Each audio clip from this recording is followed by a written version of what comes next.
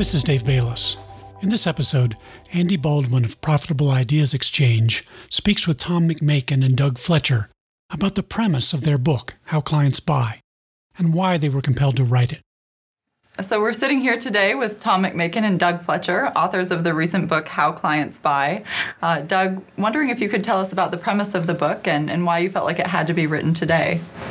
So in the book, we analyze two interesting problems that many of us face in consulting and the professional services. And the first of these problems is that in order to become a partner in most medium to large firms, you have to demonstrate that you can become a rainmaker and that you can win new business. You can bring clients' work into the firm. And the second the second part of this problem is that nowhere along the way are we ever taught how to do this.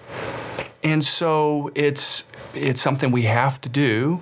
We're not taught how to do it. And so we felt like it was a topic that was relevant. There's almost 6 million Americans today that are practicing some profession or some type of consulting. So it affects a lot of people. And as to why we felt like the time was right to examine this now is that this particular segment of the economy is exploding. It's growing at 5 times the rate of the overall economy. So it's affecting more and more people's careers, and we felt like it was a topic that needed to be studied further. So compared to other business topics, there are remarkably few books written about selling professional services. Tom, why do you think this is? You know, I think in professional services, you are the product. And it feels like you're bragging if you sell. We have a kind of an adverse reaction to the idea of selling. It kind of connotes the used car salesman. I don't think there have been a lot of books that have focused on how business development works inside of professional services.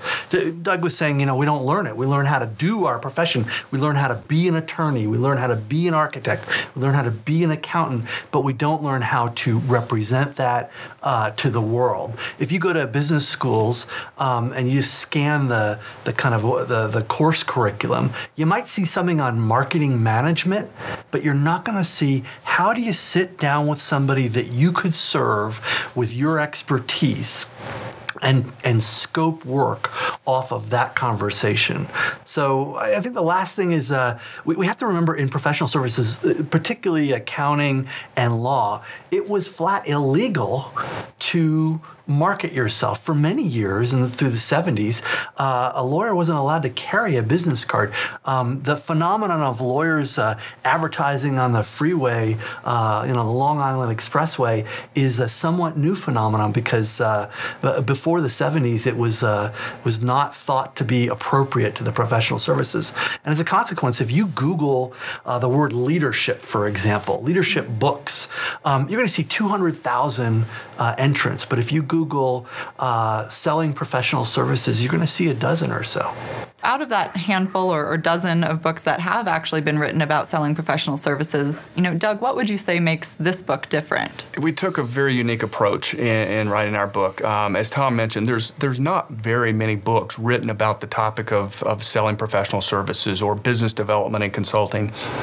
Probably count on one, maybe two hands the number of books out there. And there are some good books. For example, books by Ford Harding or David Maister and others. But most of the sales literature has to do with tips and techniques, things that we can do to become more persuasive. How can we become better at selling? And that rubbed us wrong in many ways because I think that gets at the core of why professionals resist this whole notion of becoming salespeople. It feels like, manipulative, right?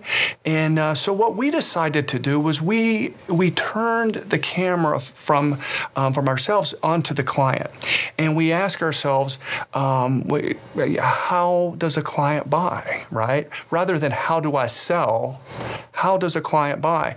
And it's a subtle but important shift in that it causes us to think about things from the client's point of view.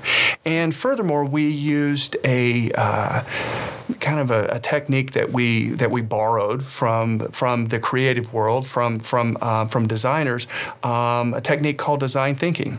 And with design thinking, it's basically an approach where you start with empathy for the end user and look at things through their lives. And so in our book, that was our approach. And throughout the entire book, we look at things through the lens of the client, and more specifically, the client's buying journey, their decision-making journey, and how they go about hiring professionals. And so we try to look at how we can help the client make a good decision rather than trying to do something manipulative that would cause them to do something that they wouldn't otherwise do.